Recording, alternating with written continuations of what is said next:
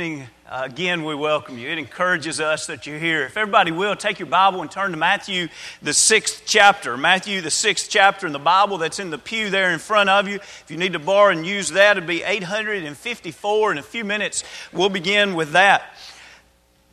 It is exciting to think of all the good that's being done and individuals that are using their life in God's service. We appreciate each one that participates in the outreach teams, and the outreach reorganization was this afternoon. And when we talk with visitors and those that have been in hospitals, a very, very common response is, I've received more cards from the Mount Juliet Church of Christ than even the church that I'm a part of. You really make a powerful impact of encouragement in the ministry that you have there to reach out to those that are visiting, to those that are hurting, to those that are sick, to those that have lost loved ones. And we appreciate what all the ones that participate in this ministry do. And we look forward to another great term for 6 months through this reorganization. Also, the widows had a wonderful luncheon, and how wonderful and valuable and what encouragement they are to us. As we look forward, 1 week and a day, Vacation Bible School will begin a week from tomorrow morning, 9 o'clock to 12 o'clock, and it will be for the 3-year-old all the way up to 12th grade. Please keep in mind the yard signs. I know this may sound elementary, but that yard sign will do no good over the next 8 days in the back of your car or next to your front door in your living room. I want to challenge everybody to make sure that we use the Lord's money wisely and to make sure that we love souls. And, you know, there are a lot of us that are limited in particular abilities that we have. Nobody has every ability. But I would dare say everybody has an ability to put a yard sign in their yard today. And I want to encourage you, let's make sure we don't leave any yard signs in the foyer. Now, there's going to be some of you that are going to say, my street is too quiet of a street. I don't want to waste one of the yard signs. Well, several of you thought that last year, and yard signs set in the foyer. And I promise you, more people are going to see them on your quiet street than they're going to see them out in the foyer. And keep in mind, if your quiet street only has 5 or 6 people an hour passing by it, in a day's time, that's close to 100 invitations that you've given. And by the time next Monday rolls around, that's 700 invitations that you've given. So please, let's make sure that we let the community know that we're having Vacation Bible School. There are also 3 forms of invitations that are in print out in the foyer. If you want a small postcard, or if you want a half a sheet flyer that tells many of the details and also the great theme of under construction, we'll be talking about building the ark, building the temple, building the wall, and building the Lord's church. And then also there's the pamphlet that we have been distributing now for a few weeks that is Every Home, Every Heart, and on the back of it gives a nice description of the Vacation Bible School. So if you still need to give an invitation to someone this week, be sure and take one of these with you so that you can leave them the details, so that they can make the decision with great information as to whether or not they want their children to be a part of this. For all of our youth, for all of our children, make sure you go online very quickly and register. If you do not have access to online, you can call the church office as you're inviting your friends. Let them know that all they have to do is go to mountjuliet.org, mountjuliet.org, and they can register there online. And then so many of us, and you're going to think, he's trying to be cute and sneak this in. I'm being truthful with you now. So many will say, I just wish so much I could do something VBS, but it's always during the daytime and I work. The Monday through Thursday of the Vacation Bible School. And do know that on Saturday from 10 to 12 will be a work day. Saturday from 10 to 12, just 2 hours. And instead of just having 10 or 15, if we could have 75 or 80, think of the difference that could be made.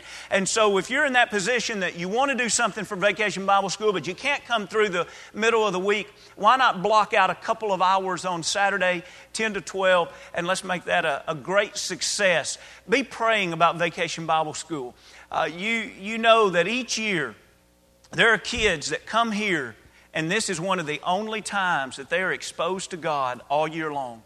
They drive up and down this street the rest of the year telling their parents, that's my church. Those children are going to grow old enough to make decisions on their own one of these days, and we still want them thinking, that's my church when they get their license. We want them to think, I want to go back now to my church that I've been going to every year. We're planting eternal seeds, and let's be prayerful about that, and let's do everything we can do. And also for each of our young people that will be participating, we're excited for you. This is a highlight of the year for many of us to think about Vacation Bible School. It brings back a lot of warm memories and hopes and anticipation and excitement, and we look forward to the great things that will be done through Vacation Bible School this year. As we think about our series, 1 Month to Live, as we close that series tonight, we close with that same reminder. We're not trying to ask a morbid question and focus only on death. We're trying to ask a question, what would you do if you had 1 month to live, to help us focus on life? Surely we would bring things in greater perspective and in a much better perspective if we realized that we truly did have a limited amount of time. And so several weeks ago, when we looked at living passionately, we drew the conclusion from the Scriptures that if we recognize our days are numbered, we would live a little more passionately. But then secondly, we looked at loving completely. And we looked at the reality that most of us would surely say, if we only had 30 days to live, that relationships are among the highest priority that we have in our life. What's your relationship with God like right now? What's your relationship with your family like right now? If you found out you only had a month to live, would you change something about any of the relationships that you share in right now? Last week we looked at the fact of learning humbly. Would we think a little bit more about who is our Creator and what does He have planned for me? What is it that He wants me to do in my life? And surely all of those would be ways not only to live the last month of our life, but it would be the way to live every month of our life. And tonight we think about that. Once we do leave this earth, how will we leave?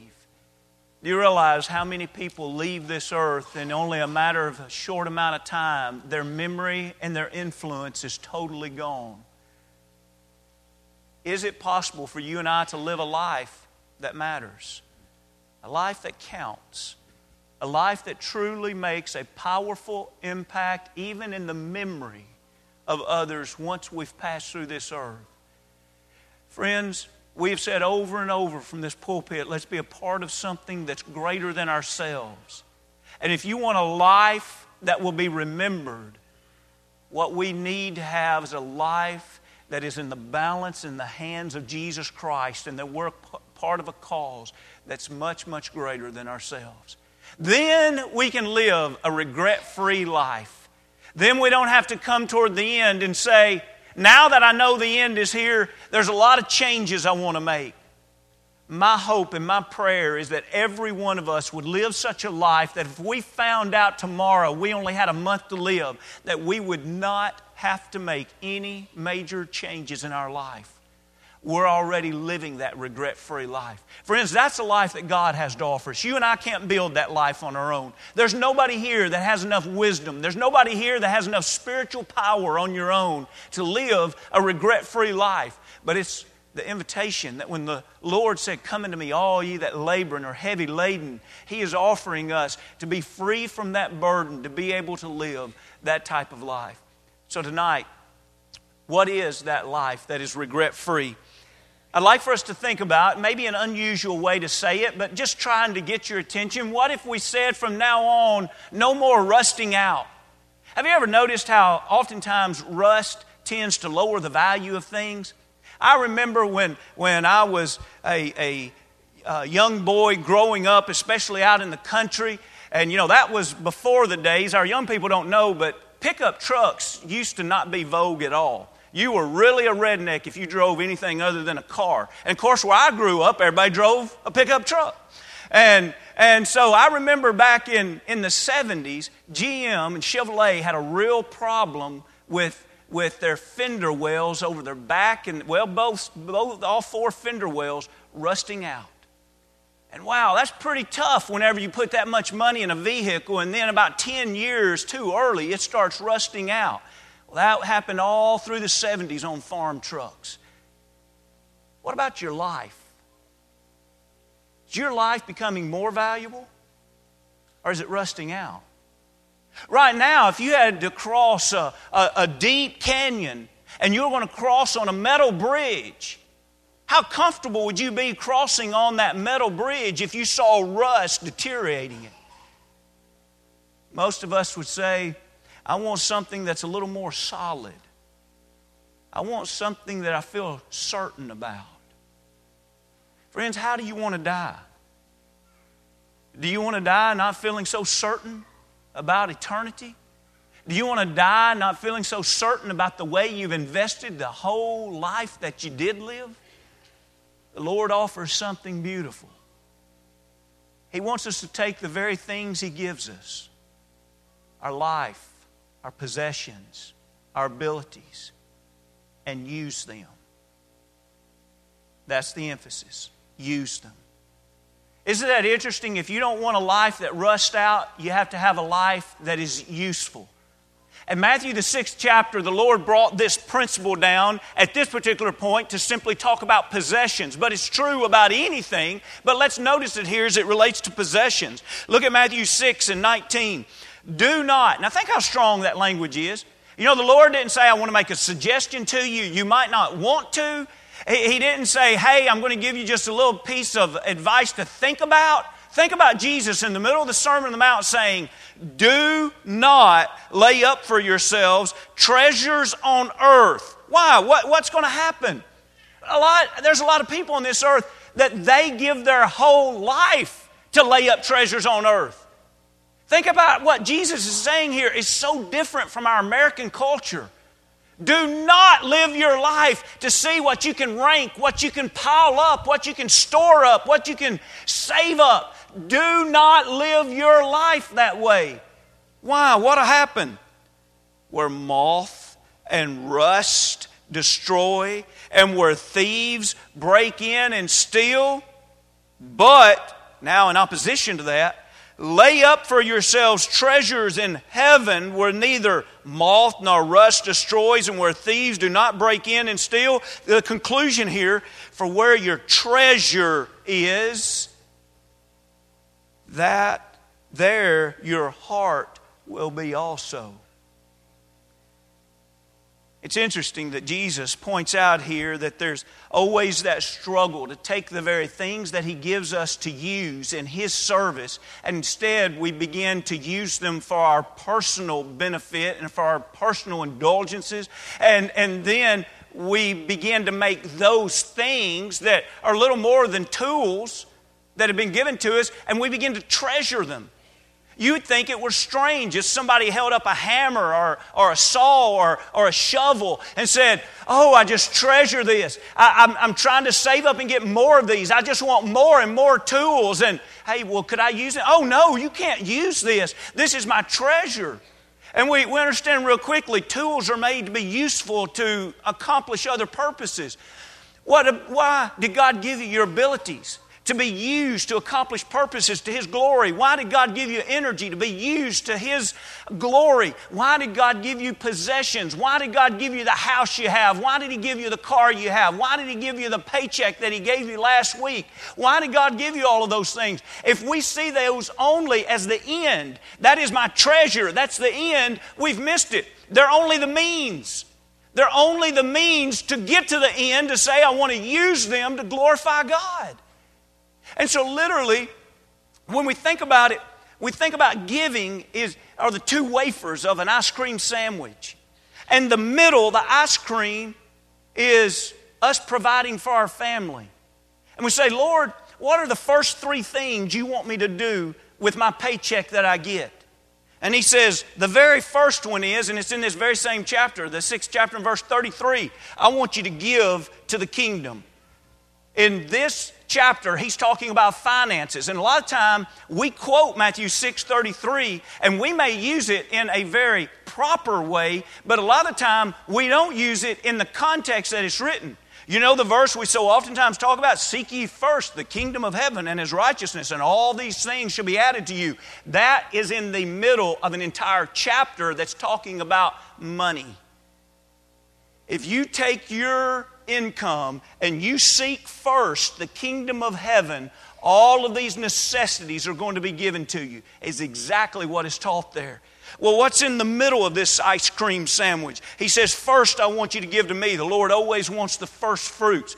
We're making sure that this has not become treasure to us on earth. If we want to lay up treasures in heaven, not treasures on earth, we give first to the Lord. But then next we learn in 1 Timothy the 5th chapter and verse 8, if someone will not take care of their own family, they're worse than an infidel.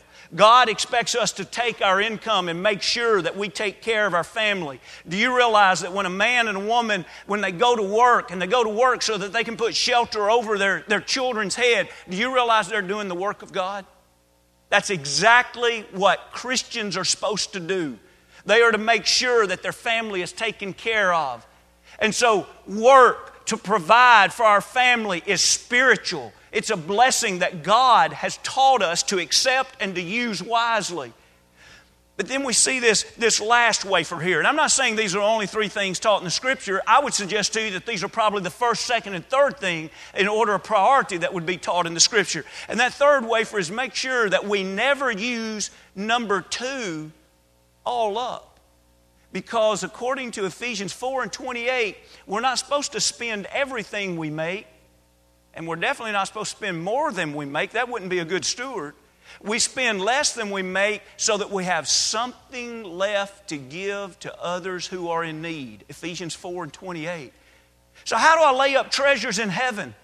Friends, whenever I receive income, it doesn't matter. Isn't it amazing how God can provide income from all kinds of sources we sometimes don't even think about?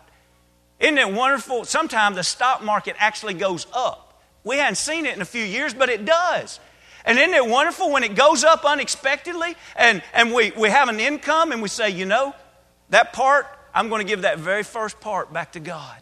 We have kids that have birthdays, and when I was a kid and you had a birthday, you were happy if you got $10. You know, we have kids today that get 50 and 100. Surely their parents are teaching them that first part goes back to God. That's how we lay up treasures in heaven. Now we're thinking about a life. 1 month to live. What would you do if you had 1 month to live? Wouldn't you want to make sure that you didn't rob God? Wouldn't you want to make sure that your possessions on earth had not become your treasure? My father, on his farm, has one particular cow that is, it's identified as the grandkids' cow. And every year that cow has a calf, and every year that calf is sold. And shortly after the sale, he gets the grandkids together. And he gets those 6 grandkids together, and he pulls out 6 of these right here. Now, this one just came from him just the other day. And you may be wondering, why would he place $100 in ones? When I think about it, we're studying tonight leaving boldly. How's the best way to leave this earth? You know, there's a lot of people that they spend a lot of time talking about what they're going to leave their children, what they're going to leave their grandchildren. I want to make sure I work hard enough that I can give every one of my grandchildren their first car. Well, that's a nice gift. Is that all you're going to leave them?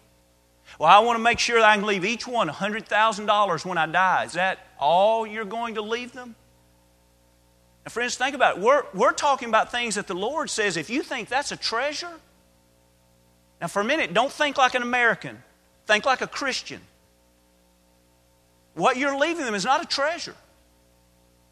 You know what happens to 100,000? Rust and moth and thieves. I didn't say that. Jesus said it. Friends, there's nothing wrong with us wanting to leave our loved one things that really are not of much value, like money and possessions and things like that. But what we're studying tonight is, do you want to leave them something of value? Do you want to leave them something that is a true treasure? Well, what would we leave them? We'd leave them the fact that while we were on this earth, we taught them how to lay up treasures in heaven. He gets those grandkids, and now with the older ones, he doesn't have to do this, but he still gets the young ones in the floor. And he gives every one of them their $100. And he asks them to count all of these $100 in 10 stacks of 10. And so every grandkid has their stack of 10. And then he reads to them from the Bible about giving your first fruits back to God. And he says, now, on Sunday, you need to give that first stack back to God. And every time God ever gives you anything, you need to take the first stack and give it back to God. Now, there's been at least one of those grandkids in my family when they were only about 3 years old. And just the other day, one of my nieces, she did the same thing. They kind of perk up with their eyes real big. And they say, Pop, I don't want to give a stack to God. And they point to that first stack. And Pop says, that's fine. Just give the other 9 to God. Oh boy. They real quick say, Pop, I'll give that first stack to God on Sunday. You know, there are at least 10 people on this earth that I can just almost assure you they give their first fruits to God every Sunday. And it is because someone has walked before them saying, I want to teach you where the greatest treasures are. I want to give you a lesson that will help you invest in what matters the very, very most. Friends, if our idea is that 1 month to live, we're going to make some major changes, and then we're going to call all of our kids and our grandkids in, and we're going to tell them of those great changes, and we think just verbally telling them of the great changes that they're going to change their life, let's be honest, the odds of that happening is not very good. But if we live our life recognizing what is true treasures, recognizing what the Lord said are true treasures, and we take all of our ability and we take all of our energy and we take all of our possessions and we view everything under the lens that says, here is how these treasures are to be used. Now we're passing something back, and we'll get to that point of passing back in just a moment. As we think about this, I tell you what, let's just go to that point of passing back. If you will, drop over to Psalm 145 and verse 4. Psalm 145 and verse 4. Let's talk about for just a moment, no more holding out. No more holding out. Now, what do we mean by holding out? You know, I do not suggest to you in saying this that, hey, I've got it figured out and I'm on to something here. Surely all of us, wherever we are in life, we could look back, especially if you're old enough to look back in 10-year increments and say, you know, I can see a real difference in the way I think now than the way I did 10 years ago. And in preparing for this lesson, I just thought, you know, I remember my first decade of adulthood, and I remember just thinking, I want to figure out. I remember praying a lot and trying to figure out what is it that God wants me to do with my life? What abilities has He given me to do? What should I do with my life? And I spent a lot of that first 10 years of adulthood trying to figure that out. The second 10 years in my life, I know I then tried to figure out a lot, well, how can I do it better? How is it that God would want me to grow? In what areas would He want me to grow? And you know, the last 4 years, I've come to an awareness that I guess will carry me through a few more decades. And that is really, what have we done if we've learned to do it better, if we're not taking it and passing it back to the next generation? Notice how simple that it is said here in Psalm 145 and verse 4. One generation shall praise your works to another and shall declare your mighty acts. Isn't that beautiful? One generation lives, and I want you to imagine a big basket. One generation lives, we talk about sometimes the Lord filling our cup. Well, think about this big basket and the Lord filling our basket. And we live and we study Scriptures and we read Scriptures like that right there where we say, wow, that is powerful, and we put it in our basket and we learn from it. And then we read another scripture and another truth, and that changed my life. And we put it in our basket. And then we use our abilities, and we realize I can use my ability here, and I can do it in this way, and God can receive all the glory. And we put that in our basket of life. And then we have possessions, and we put those in our basket of life. And we have all of these things. Every bit of it's from God. And our basket truly, as Christians, it's running over. Now, what good does it do if I take that basket to the grave? Really, what good does it do? We hear a lot about casual kindness and paying it forward. That's a great thought. But if you want to talk about leaving this earth boldly, we have to accept the responsibility to take that basket and say, you know what? I've learned some things in studying the Scriptures. I've learned some things in using my abilities. I've learned some things about people and about life and about the work of the church. I've learned some things about how to do mission work, how to serve others, how to do a vacation Bible school. I've learned some things. And you know what? I'm going to hand this back to you, the next generation, because it can become a stepping stone. And you can do more than what we've done because we can give you a little bit of a head start. I love this quote. Let's go back a slide and read this quote as we think about no holding out on the next generation behind us. Notice as John Erskine says, let's tell our young people that the best books are yet to be written, that the best paintings have not yet been painted, that the best governments have yet to be formed, and that the best is yet to be done by them. I want to ask you a sober question. Do you believe that? I love our eldership here. I praise them immensely. But do you believe that there's a better eldership to be grown? I believe it can be. I believe that this church family can have a better staff of ministers. I believe this congregation can have better teachers. But I assure you, it won't be done if this generation has to start from ground zero on all of those things. But if all of us, as a church family, and as mamas and daddies, and as grandparents, and as uncles and aunts, and just as people that love our children, our youth, if all of us recognize that God has given us a basket that overflows, and I'm a fool if I take that to the grave. I'm not thinking clearly if I take that to the grave. I need to constantly be turning around.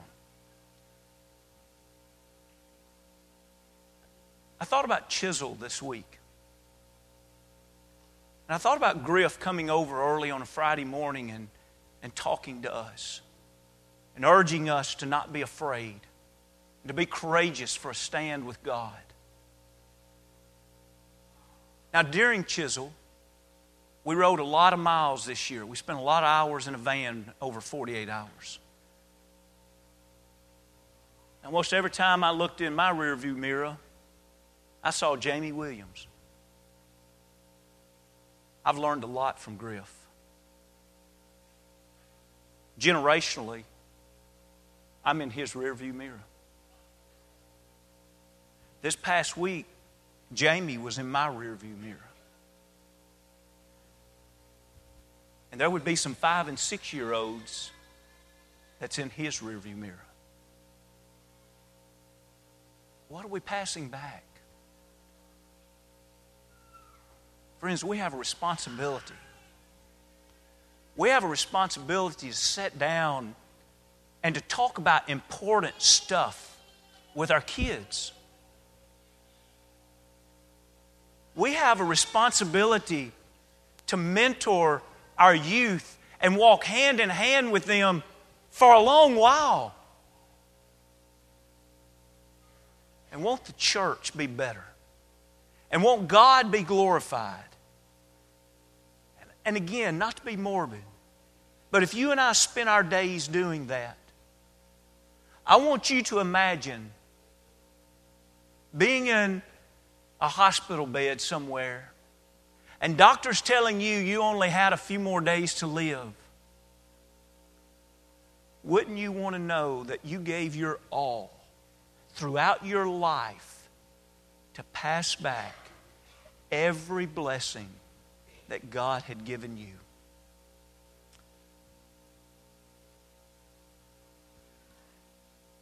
Job 14 and verse 5 we close with. Job was going through a lot as he said this. Since his days are determined, speaking of man, the numbers of the months is with you.